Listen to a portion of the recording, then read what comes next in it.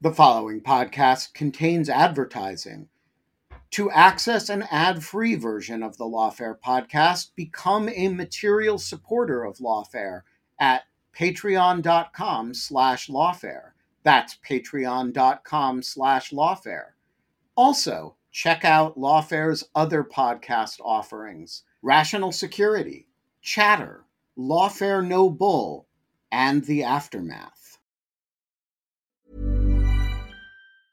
You should celebrate yourself every day, but some days you should celebrate with jewelry. Whether you want to commemorate an unforgettable moment or just bring some added sparkle to your collection, Blue Nile can offer you expert guidance and a wide assortment of jewelry of the highest quality at the best price. Go to BlueNile.com today and experience the ease and convenience of shopping Blue Nile, the original online jeweler since 1999. That's BlueNile.com. BlueNile.com.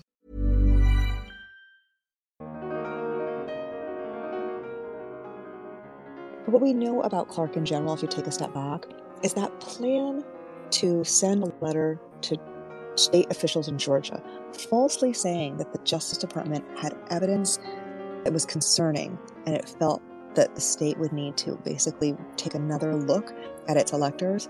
We know that that was not only untrue, we know that Jeff Clark knew that that was untrue. I'm Benjamin Wittes, and this is the Lawfare Podcast, June 24th, 2022. It was day 5 of the House Select Committee hearings on January 6th. This time, the committee was focused on the president's efforts to pressure, and one may even say decapitate, the Justice Department to get it to put pressure on states on voter fraud matters and overturn the results of the 2020 election. In front of the committee were senior Justice Department officials who threatened to resign if an obscure environmental lawyer was made acting attorney general. It was another dramatic day of testimony, and joining us in Twitter Spaces to debrief on it and chew it all over in front of a live audience were Lawfare senior editors Quinta Jurecic and Roger Parloff, and the New York Times' Katie Benner, who broke the whole story of the coup attempt at the Justice Department shortly after it happened. We talked about whether we learned anything new. We talked about how the department officials came off. Are they heroes or are they apparatchiks? And we talked about how all of it fits into the committee's larger story. It's the Lawfare Podcast, June 24th, the January 6th committee hearings, day 5. Quinta, get us started here. I'm going to start with the same question I did last time. What is the story the committee is telling this time, and how does it relate to January 6th and to the larger story that the committee is trying to tell? The story that we're focused on today is a story that we were supposed to hear last week, but it was delayed. This is the tale of what happened at the Justice Department in December, mostly late December and very early January, before January 6th, when essentially what Trump is attempting to do was, as you said, Ben, decapitate the Justice Department. He was attempting to put in charge of the Justice Department Jeffrey Clark, who seemed amenable to Trump's efforts to leverage the department as a tool to keep him in power. And as part of doing that, he was pushing out of the way the acting Attorney General Jeffrey Rosen and the acting Deputy Attorney General Richard Donoghue. The importance of this episode in the story of January 6th is kind of one more way station, and I thought that the committee did a really good job showing this, where essentially, the Trump campaign is trying every tool that they have, most of which are, tools that will not work, as we saw, to overturn the election and keep Trump in power. At first, they are trying to stop the vote count, then they're litigating over various challenges. This is an instance in which they're trying to get the Justice Department involved, and then after that fails, they also try to get Vice President Mike to overturn the certification of the electoral vote on January 6th itself. So this is kind of one way station, one last effort, again, at the end of December and the very beginning of January, to pull the Justice Department into that project. And what we heard really was that the Justice Department was not on board, that Trump was essentially trying to get the department to investigate these claims of election fraud that had no merit again and again when Rosen and Donahue didn't bite at Trump and Meadows' repeated efforts. That's, White House Chief of Staff Mark Meadows, to get them to look into these false claims. They started pushing Jeffrey as the nectar of the department, and essentially Clark sort of positioned himself in an attempted mini coup within the department itself.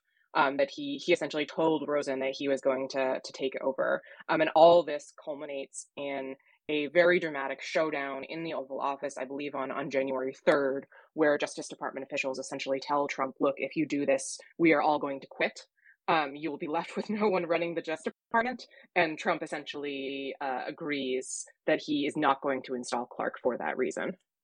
So, Roger, you have studied this episode, unlike some of the others, involves relatively little new information, because these three key witnesses had been deposed at length earlier by the Senate Judiciary Committee, and because the New York Times had reported on this episode quite extensively. Did we learn anything new about this today, or is this just basically a dramatic reading of prior art? I learned some stuff. I don't know if that's because I missed it the first time, but there's a role of a guy named Ken Klukowski, which was quite interesting. To understand his role, I don't. One of the reasons they wanted to install Trump to install Clark was that he had drafted this letter dated December 28th that he wanted to send to the high-level state legislators, Republicans in Georgia. And basically, it said something to the effect that the DOJ's investigations have identified significant concerns that may have impacted the outcome of the election in multiple states, including the state of Georgia. And then it goes on to recommend that they convene a special session, consider sending in a slate of directors. And this was known as a proof of concept letter. They were going to send it elsewhere. This has been known. But apparently, the guy that helped Clark draft it was this guy, Ken Klukowski. And he had been a lawyer in the Trump administration until December 15th. So that's 2020, so the day after the votes are certified. And then he is moved to DOJ to act as an assistant to Clark. And he is closely coordinating with Professor John Eastman, who is, a lawyer for the campaign that is plotting various things, including the what we now call the fake elector scheme, and also ways to pressure Pence. So this very unholy planting of a White House guy who's tight with a campaign guy in the DOJ, and then trying to get this relatively somebody no one's heard of in DOJ suddenly made into the AG so he can send this letter. It all really smells to high heaven. That was new to me. And of course, there was at the end, the new evidence about the people that allegedly asked for pardons, which did include Scott Perry. He had protested that he never did. And then Mo Brooks and Matt Gaetz and Andy Biggs and Louis Gohmert. And there was some hearsay evidence that maybe Marjorie Taylor Greene had. So those things were new to me. Yeah, so let's talk about that aspect of it, because I think the committee very self-consciously teased that at the beginning and saved it for the end. I can't decide, and I'm curious what you both think, whether that was principally for dramatic effect or whether, the seeking of pardons by members of Congress is not obviously connected to the larger theme of the day's presentation. And so I'm curious, do you think, Roger, that this was kind of a gotcha to Matt Gaetz and Scott Perry and Marjorie Taylor Greene and company, or was there some thematic point that they were trying to make by putting this on the back of a day of material about the Justice Department? Yeah, I wondered about that myself. The connection was pretty weak for all of them except for Scott Perry. Perry was the guy that introduced Trump to Clark. But beyond that, I agree with you. The connection to the rest of the hearing was thin. Quinta, what do you think? What was the point there that the committee was trying to make by glomming these two, this sort of gotcha to their colleagues, or we know what you were doing last summer or last winter to their colleagues along this mostly otherwise unconnected story? I agree with Roger that Perry is certainly the through link there. So Perry's relevance is that he is the member of Congress who first seems to be promoting Clark to Trump as the guy who's going to come in and fix all the problems. And so the fact that Perry was reportedly asking for a pardon as well kind of links that together. I do think there was a little bit of, holding the twist at the end, who will it be at the end of the television episode who asked for the pardon? And I did kind of appreciate that as a bit of showmanship on the part of the committee. I mean, perhaps it makes a little more sense if we just think of this as, they're telling the story of January 6th. This is the part of the story where they kind of wrap up all the stuff that was going on behind the scenes, because as Benny Thompson said at the end, the next hearing is going to be about how Trump summoned the mob itself. So this kind of makes sense as, you want to tidy up. Here are the things that everyone was involved with at the Justice Department. Here are the things that were going on at Congress. So that next, episode, hearing, whatever you want to call it, we can focus more on what was happening within the halls of the White House itself. I think perhaps if we think of it that way, it kind of makes sense. It's kind of closing off this part of the story, as it were. I also think that, there's a connection if we think of it in terms of the way that the committee really valorized how these Justice Department officials were standing by their duty to the country and to something greater than themselves. There's an implicit contrast there with these members of Congress who are simply standing by Trump, frankly. The other connection which occurs to me now is also that there were some instances during the hearing where the committee was kind of walking through day by day what information Trump was getting, what he was asking DOJ to do. One of those days, he points directly to a meeting that Trump had in the White House with various members of Congress, including Marjorie Taylor Greene and I believe others who also reportedly asked for pardons later on, where these members of Congress seemed to be pushing Trump to involve the Justice Department. Before that, these members of Congress were in public saying that the Justice Department should be involved. And then after this meeting, Trump himself tweeted that the Justice Department should be involved. So there may be a bit of sort of weaving in the role of these members of Congress as people who were involved in pressuring the Justice Department in a campaign that ultimately failed because Trump ultimately decided against appointing Dean Clark. Okay, we are joined by the New York Times' Katie Benner, who broke this whole story sometime back. Katie, you'll pardon me, but I honestly don't remember when you broke this because time all blurs together. I want to start with the question I asked Roger at the beginning, which was this basically just a dramatic reading, reenactment of your story, or was there material there that, you haven't seen before, either in your own writing or in the Senate Judiciary Committee's reports and depositions on the subject?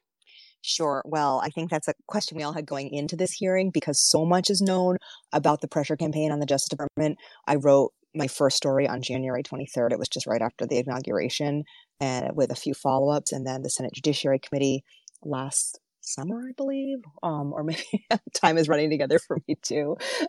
Several months ago, came out with a report with detailed depositions from many of the people we heard from today, Jeffrey Rosen, Rich Donahue, and others. I think that today it was very dramatic. It was very searing testimony. But we did hear some new details that I thought were really interesting that open up important lines of questioning, especially around Scott Perry. We knew that Scott Perry had introduced Jeff Clark to the president, but there were little bits of the timeline that got filled in today that I found personally quite fascinating. On December 21st, the GOP members of Congress, including Scott Perry, meet with Trump to talk about election fraud and what they can do to undo this result. And then on December 22nd, the very next day, it's Perry who goes back to the White House with Jeff Clark. And we presume that that's when he made that introduction. And then you see the next 10 days, a constant haranguing by Perry to convince Rich Donahue that Jeff Clark is somebody who should take on a bigger role at the Justice Department to convince Mark Meadows, and clearly he's already convinced President Trump. And also what we don't know is that plan was taken so seriously and was such a live possibility for Trump that on the very day that it's supposed to happen, the committee showed a really startling set of messages, amongst people at the White House, where by 4 p.m. on January 3rd, they begin to refer to Jeff Clark as the acting attorney general. So inside of the White House, it was a done deal. That I thought was the most startling piece of new evidence. They felt it was a done deal at 4 p.m. on January 3rd, and they thought it was a done deal knowing that Jeff Clark was there specifically to use the power of the Justice Department to undo the election. So when we talk about coming really close to a constitutional crisis, I think it's actually closer than what we knew. Yeah, that's really interesting. So by coincidence or not, you have a story, or you contributed to a story today, that the Justice Department has executed a search warrant at the house of one Jeffrey Clark. This fact, I think, colored the way a lot of people watched this hearing today. What do we know, Katie, about the search warrant and the investigation that produced it? What are they? Do we know even what they're looking at Clark for? So I'm not going to say that we know why the search warrant was executed. They had probable cause that there was evidence that could be found at his residence that would help the Justice Department investigate a crime. I mean, that's all we know. That's what that kind of warrant indicates. But what we know about Clark in general, if you take a step back, is that plan to send a letter to state officials in Georgia, falsely saying that the Justice Department had evidence that was concerning, and it felt that the state would need to basically take another look at its electors. We know that that was not only untrue, we know that Jeff Clark knew that that was untrue. Jeffrey Rosen, Rich Donahue, told him it was untrue. He secretly arranged a briefing with a member, with another official, intelligence official, who also told him it was untrue. And then we saw in testimony today, Eric Hirschman, a lawyer associated with Donald Trump, told him, congratulations, if you do this incredibly insane thing, your first act as Attorney General will be committing a felony. So it's really difficult, I think, for Jeff Clark to argue that he didn't know what was happening, or that he didn't know that the plan that he wanted to enact would be unconstitutional and unlawful. And so when you look at that on its face, that does seem like it gives the Justice Department a very big opening to take a closer look at him. He wasn't asking other people whether or not they could or should enact a plan. He himself was enacting a plan. So they're going to be really curious about that. And I think that if you're looking at something like election fraud, and that letter feels very important. Yeah, and I will just say this has a very interesting relationship with some of the legal theories that the committee has floated, including the sort of fraud on the United States, or a conspiracy to defraud the United States theory, because this is actually what you're describing is a conspiracy to commit fraud on behalf of the United States, right? To send as Attorney General a fraudulent letter to the state of Georgia under color of U.S. law. I haven't sort of studied the question of which statutes that most closely fits under, but it's almost the flip side of the fraudulent electors theory. Roger, when you read the Jeffrey Clark search warrant story today, you've been thinking a lot about the criminal cases in general and how they do or don't fit together. What's your read on what this says, along with some of the other fake electors subpoenas that the department has been sending out the last day or so about where the department is? Yeah, like Katie, I was focused on the draft letter to Georgia. And of course, like I said, it was a proof of concept. The plan would have been to then send very similar letters to all of the swing states. And so I don't know the particular Georgia election fraud laws, but it does sound like this would fit into the broad fraud on the United States under 18 U.S.C. Section 371, and not just fraud by the U.S., but upon it, because the plan was really to trick multiple states and change the outcome of the of the national election. So that's a possibility. I note that that seems to put Clark in a lot of jeopardy. I'd add, though, that I don't see exactly what it does with respect to Trump. It seems like there's a good argument here that Trump abandoned that plan. He never appointed Clark, and the letter never went out. And he could have appointed Clark, and their negative consequences, I don't think, is the sort of thing that defeats a claim that he abandoned it. So I don't know if it helps you with respect to Trump. That's my only question there. I'd also just note that your subpoenas went out today, criminal grand jury subpoenas, the alternate elector, election sort of thing. But in Nevada, there were also a couple of search warrants executed. So also in the same scheme, federal. That, of course, again, suggests they're further along than I realized. Yeah, I will just say I share Katie's sense about trying to put together what any of this means, and I caution listeners against their own efforts to do that and against people on cable television and in the blogosphere who are wildly confident that they know what's going on. I will just say, anytime you have multiple search warrants, a search warrant is a different situation from a subpoena because it doesn't merely require relevance. It requires probable cause of criminal activity. Anytime you have multiple search warrants being executed in quick succession to one another, you do have a presumption that an investigation is reaching critical mass of some sort. So, Katie, I want to talk to you about the other protagonists in this story, or the antagonists, the president's antagonists. I would say the Justice Department's protagonists are three witnesses today: Jeffrey Rosen, Richard Donoghue, and Stephen Engel. None of them is a household name. No. They are all sort of, Stephen Engel in particular, kind of an elite conservative lawyer, mostly known for having, in the news, for having issued a series of opinions on executive power matters, quite friendly to Bill Barr's position, Donald Trump's positions. And yet in this context, these three men appear to have acted with impeccable institutional integrity and credibility. How do you understand, and I have to say, I have very seldom heard congressional testimony more impressive than Richard Donoghue's today. I'm interested in your assessment of who they are as actors in this whole story. So I think that Steve Engel, will start with him because he is in some ways the most interesting. You kind of see, you saw in the Senate Judiciary testimony that Donoghue gave. You got a flavor of that today. You got some of that from the pre-recorded testimony. Trump really respects Steve Engel. To your point, nobody really ever knows who the head of OLC is. That's Steve. He was nominated to be the head of OLC by Trump very early in Trump's tenure. I think it was in January of 2017. He says, I want Steve Engel to run the Office of Legal Counsel. That nomination is opposed by John McCain because when Engel was a lawyer in OLC during the George W. Bush administration, he worked on the torture memos. And so McCain opposes him, but he still gets confirmed. So now Steve Engel's at OLC, and he does issue a series of decisions, whether it's around Trump's taxes, whether or not he has to turn those over to congressional investigators, whether it's Don McGahn needs to comply with a congressional subpoena, whether it's Trump needed to get permission from Congress before he struck Syria. These are things that Engel comes down on consistently in favor of Donald Trump.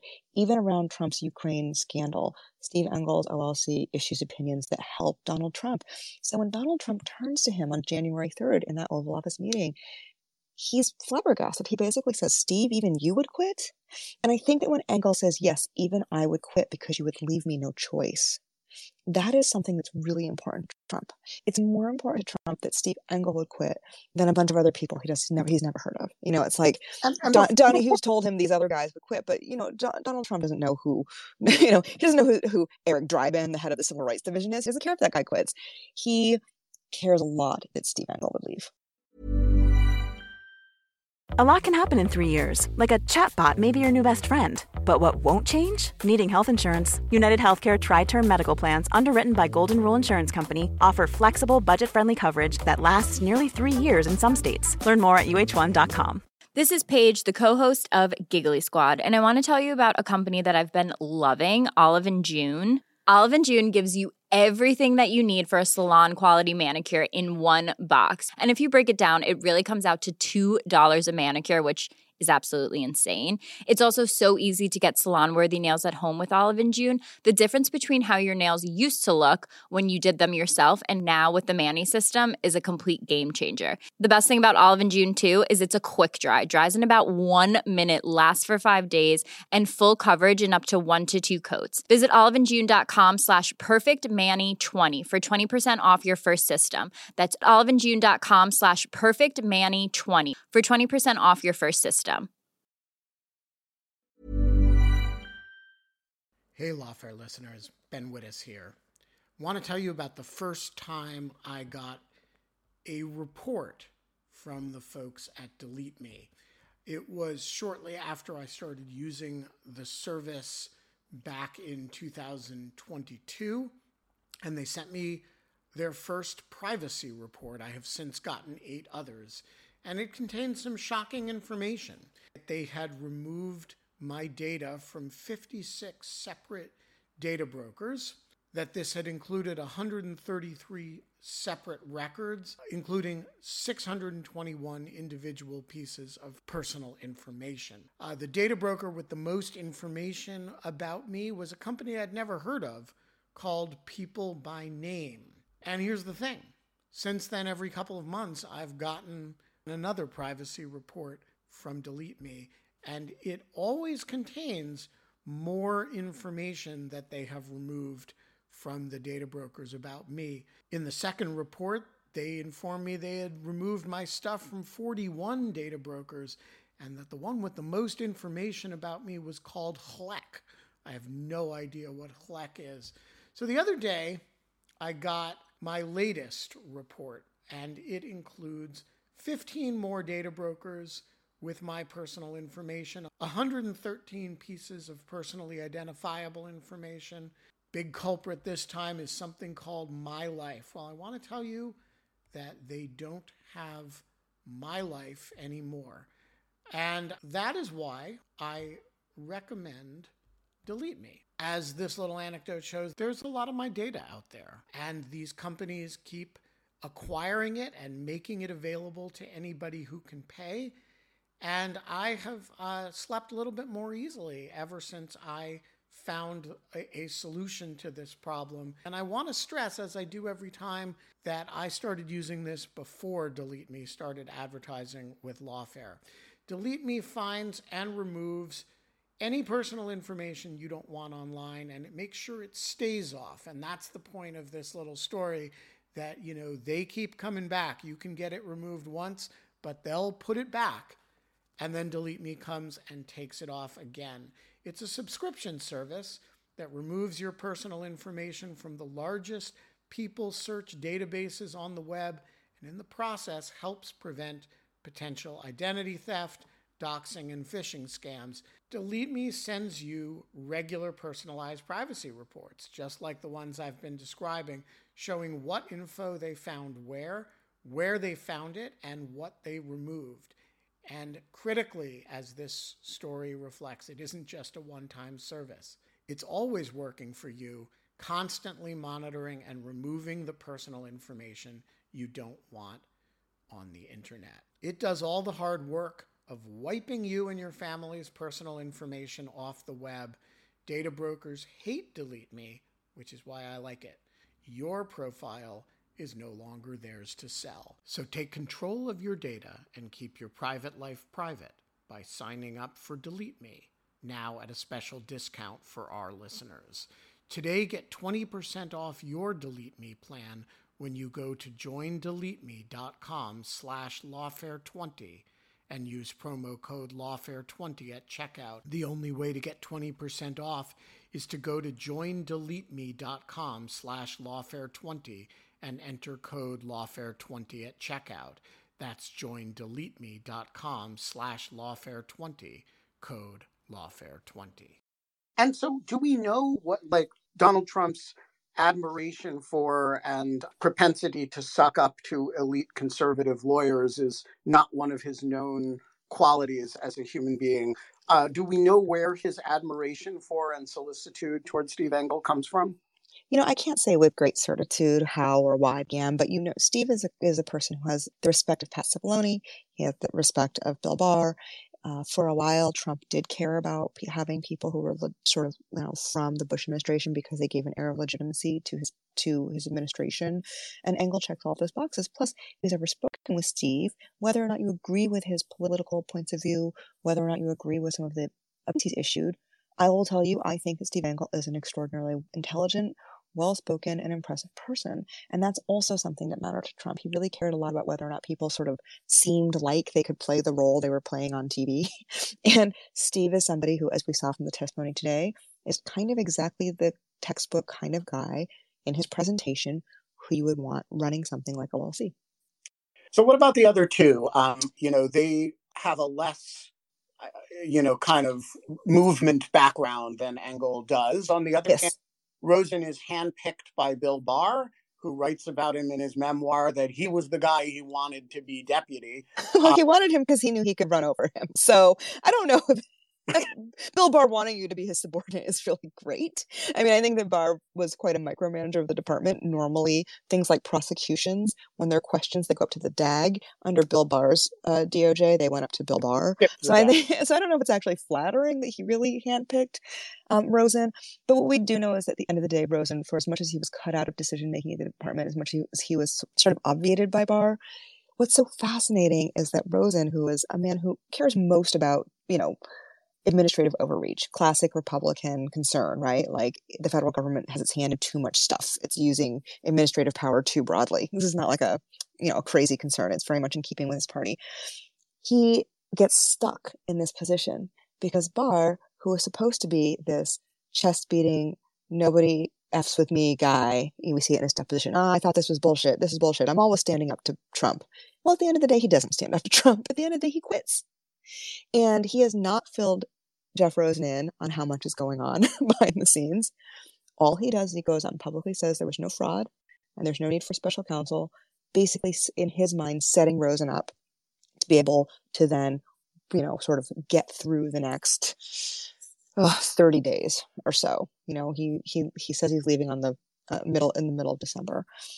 Now, what actually happens is that it leaves Rosen to confront this incredible crisis, not just this batting down of voter fraud claims, which Barr had been doing, and I think that's sort of probably what Barr thought would continue for the next few weeks. But what we found out in the testimony today is that Trump had real inroads in the Justice Department that nobody knew about, not even Bill Barr, not just through Jeff Clark, but also after the election through this man named Ken Klukowski, who was an ally of John Eastman's, who somehow managed to get installed into the Justice Department after working on other election fraud schemes with Eastman. He then moves into DOJ. So now you have Trump and the White House. You see they have 2 points of contact inside the department to undermine officials that nobody knows about. So Barr might have thought he was just sticking Rosen with a lot of really inconvenient meetings for the last few weeks, but in fact what he did is he forced a man who did not want to be at the center of history to step up and say, okay, well, even though I support the Republican Party and I want Republicans to win for these reasons, including around administrative overreach, obviously wielding the Justice Department, weaponizing it, and using it to make false claims is patently unconstitutional. And what about Donahue? He's frankly the most electric of the three as an interviewee. He's charismatic. He's extremely well spoken. And before your whole campaign of reporting on this, I had very little sense of him. I knew there was a PADAG named Richard Donahue and that he was acting deputy, and that's kind of all I knew.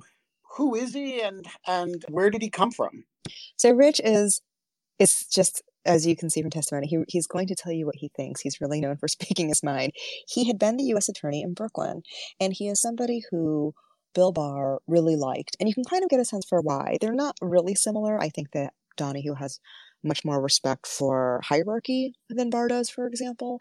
But they both speak their mind. They speak it very plainly. And, Barr thought that Donahue was incredibly smart and very capable. So he likes Rich, and as officials are sort of moving around at the Justice Department near the tail end of the administration, Rich does get elevated to be the paid egg. I believe the person who was in the acting role, I believe that he left to be a judge, but don't quote me on that. So there was a lot of musical chairs. And Rich eventually ends up working with Rosen. And he's really well respected by U.S. attorneys. They feel like, Rosen was never a prosecutor. So while he's a pretty smart guy, most of the U.S. attorneys would really rather deal with Rich because Rich has spent a lot of time as a prosecutor, a lot of time, putting bad guys behind bars, as they say, and they just respect his decision making on key issues more. I will put it that way. So it's probably no surprise that when push comes to shove, we see Donahue again and again and again, telling Clark, you see Jeff Rosen say things like, "Oh, I was disappointed again in Jeffrey." I was disappointed again. Whereas Rich's testimony is more like, "Well, that was incredibly foolish, unlawful, and it's not going to happen." And I told him, he was nuts if he thought it was. He's just a little more direct, and I think that's who he is as a person. He's just a very forceful guy, and like I said, the people in the department who've worked with him, most of them think very highly of him, but they would also tell you he's not the person that they would want to cross because he has very little time for people who he thinks are idiots. Well, that certainly came through today. All right, we're going to go to audience questions. While people are requesting to speak, Quinta and Roger, do you have thoughts on the three witnesses today and their presentations? Well, it was just riveting for me. I mean, I had followed it both from Katie's reporting and from some of the transcripts that were released, and so I wasn't surprised. They're all terribly impressive, and I admit that I wasn't until this moment in their careers. I wasn't very. I wasn't a fan, and I thought Engel. Correct me if I'm wrong, Katie, but yeah, you mentioned Ukraine. I think he was the one who announced this theory that the telephone call could not be soliciting a foreign campaign contribution because you couldn't quantify the amount of it. And I thought, really, that's that's not the way that's not true of soliciting bribes. And in this country, plenty of law. So I was not well disposed, and they were each more impressive than the next. And of course, they're all incredible heroes. They saved the Republic. Quinta, your thoughts? I agreed completely. I think that, Ben, I've had my criticisms of Engel's time in OLC, but I really do think that they all came off extremely well. I mean, a lot of what we learned here, or what we saw here, as we've discussed, was previously read by Katie and by the Senate Judiciary Committee in a report that came out in October 2021. But really just having the witnesses in front of the committee, telling the story, being, direct and honest in the way that he does so well, I think really made it incredibly gripping tension. The committee has done a great job of this, and the witnesses really help them along with that here. I will just second, Roger, before I turn it back to you, I will just second Katie's point about Steve Engel. I don't know the other two. I know I have met Steve Engel a few times, and I've always found him extremely bright and interesting and thoughtful. And, he's taken a lot of positions that are quite adverse to things that I believe, but I think he's a very serious person. Yeah, well, I was just very impressed with the words he said to Trump. He changed his mind on appointing Clark or elevating Clark, which was something that all anybody's going to see here is that you went through 2 attorney generals in 2 weeks until you found some obscure guy in the environmental unit who would say what you wanted, and that he would be leading a graveyard. And I think he spoke in terms that finally resonated with Trump. He's an impossible guy to convince most of the time, but Engel did it. And of course, in addition to what Katie said, I gathered that he had enormous respect for Engel. Okay, Tony Cava, the floor is yours. Oh, hello. Just wanted to say I was impressed by these folks too, but to explain to kind of lay people like myself who are going to question why it is we're only hearing from them now and why they didn't resign, a year and a half ago. Why didn't they go before the press and kind of tell America what was going on in the moment? Thank you. Yeah, so I will take a first crack at that, and then Katie may have thoughts on it as well. First of all, we're not just hearing from them now. Katie's first story was in January 23rd, I think she said, and I don't want to say anything about her sourcing, but boy, she knew a lot about what was going on in those meetings. And then in response to that, the Senate Judiciary Committee deposed these people at length, released the transcripts of those positions, and produced a report. So I don't think you can accuse Donahue and Rosen and Engel of what we have all been annoyed at people like Bolton for, or even Barr to some extent. I think they shared their story. They didn't do it by holding a press conference, but they haven't exactly been quiet about it. Katie, is that a fair characterization? Yeah, I think that's fair. I mean, I've definitely spoken to people who were in the Justice Department during that era, and I think that it's safe to say that people like Rosen, Donahue, probably Engel, like all of them have thought a lot about whether or not they should have been more vocal in their opposition to what Trump was trying to do to the department, and whether or not that would have been helpful. I think that there is an active debate amongst some of these former officials who has more full knowledge of exactly how much the department was being pressured. Would it have been better to come out and quit en masse right then and there and give Trump the room to install loyalists? Would it have been better to say, I refuse to quit because I don't want anything bad to happen, but please know this is what's happening to me? Almost like abused spouses coming out and saying that they're being harangued and abused. Or was it better, I think, and this is where many people came down, the hope was it would just be better to continue to bat down the election fraud claims and just keep parrying back and forth with the White House until January 20th. I think if anybody had thought that January 6th was going to happen, I'm 100% certain they would have made different choices. I think that if they thought January 3rd was going to happen, there's a pretty good chance they might have made different choices. If they thought that Trump had basically infiltrated the building in a way they weren't aware of. But yeah, I think it's a pretty active debate, and as it should be.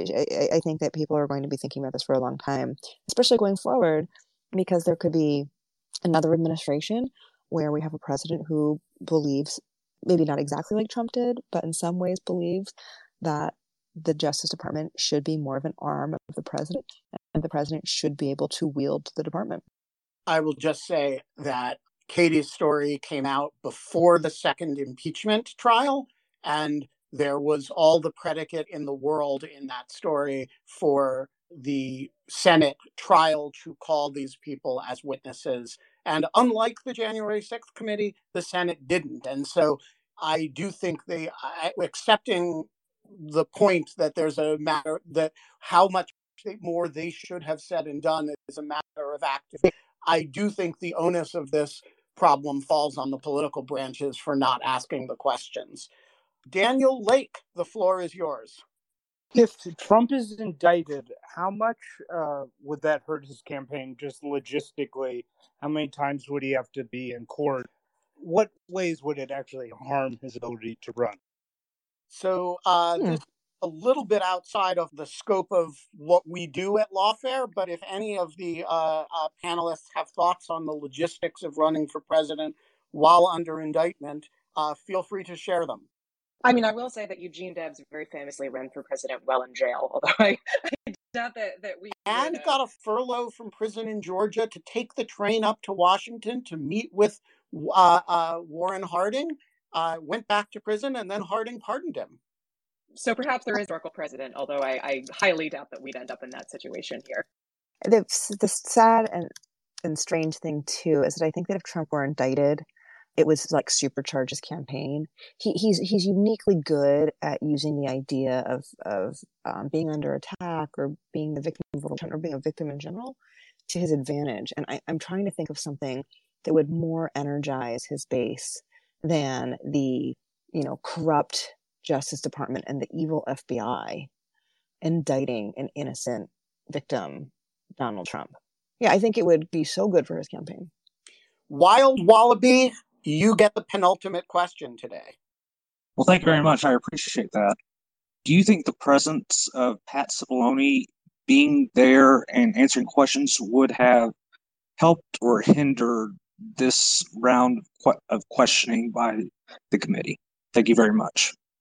Super interesting question. So Pat Cipollone, from all accounts here, appears to have played an honorable role in this episode. On the other hand, he hasn't been very cooperative with the committee. I'm not sure who to direct this to, but what would it have meant if he had been sitting there along with the other witnesses telling this story? Well, I think this particular panel, you didn't need him because the voices we had were so compelling. Obviously, the committee feels that he would be an invaluable witness on some other matters, and I actually hadn't realized that he had provided that informal assistance already. But here I think these guys were sufficient. These guys, that's all you could ask for. Bran, you get the last question today. Hi, thank you so much. I have a question about the people who were in political positions who supported Clark and Rosen, who are now embedded within the DOJ. My question is there anything we can do about them? Should we look at them, or are they not tainted by all of this? Thank you so much for your time. Yeah, so Katie, let's direct that one to you. What do we know about whether, every administration comes in with the belief that the prior administration embedded people in career positions who are actually not real career officials, but political officials. Do we know anything about whether that actually happened in a meaningful way during the late Trump administration? I mean, this is something that I feel like the great conspiracy theories, but I don't think we see a lot of evidence for it, frankly. All of the Senate confirmed Trump Ts are gone. All of the U.S. attorneys are gone with the exception of a handful. One is the U.S. attorney in Chicago, Lausch, who I will say has a very good reputation because he's overseeing all of these political corruption cases. And it would have looked really horrible, gotten rid of him, installed a Democrat to go after a bunch of Republicans. So he's a Republican going after some Republicans. So he's still there. And of course, David Weiss in Delaware, who is overseeing a Hunter Biden case.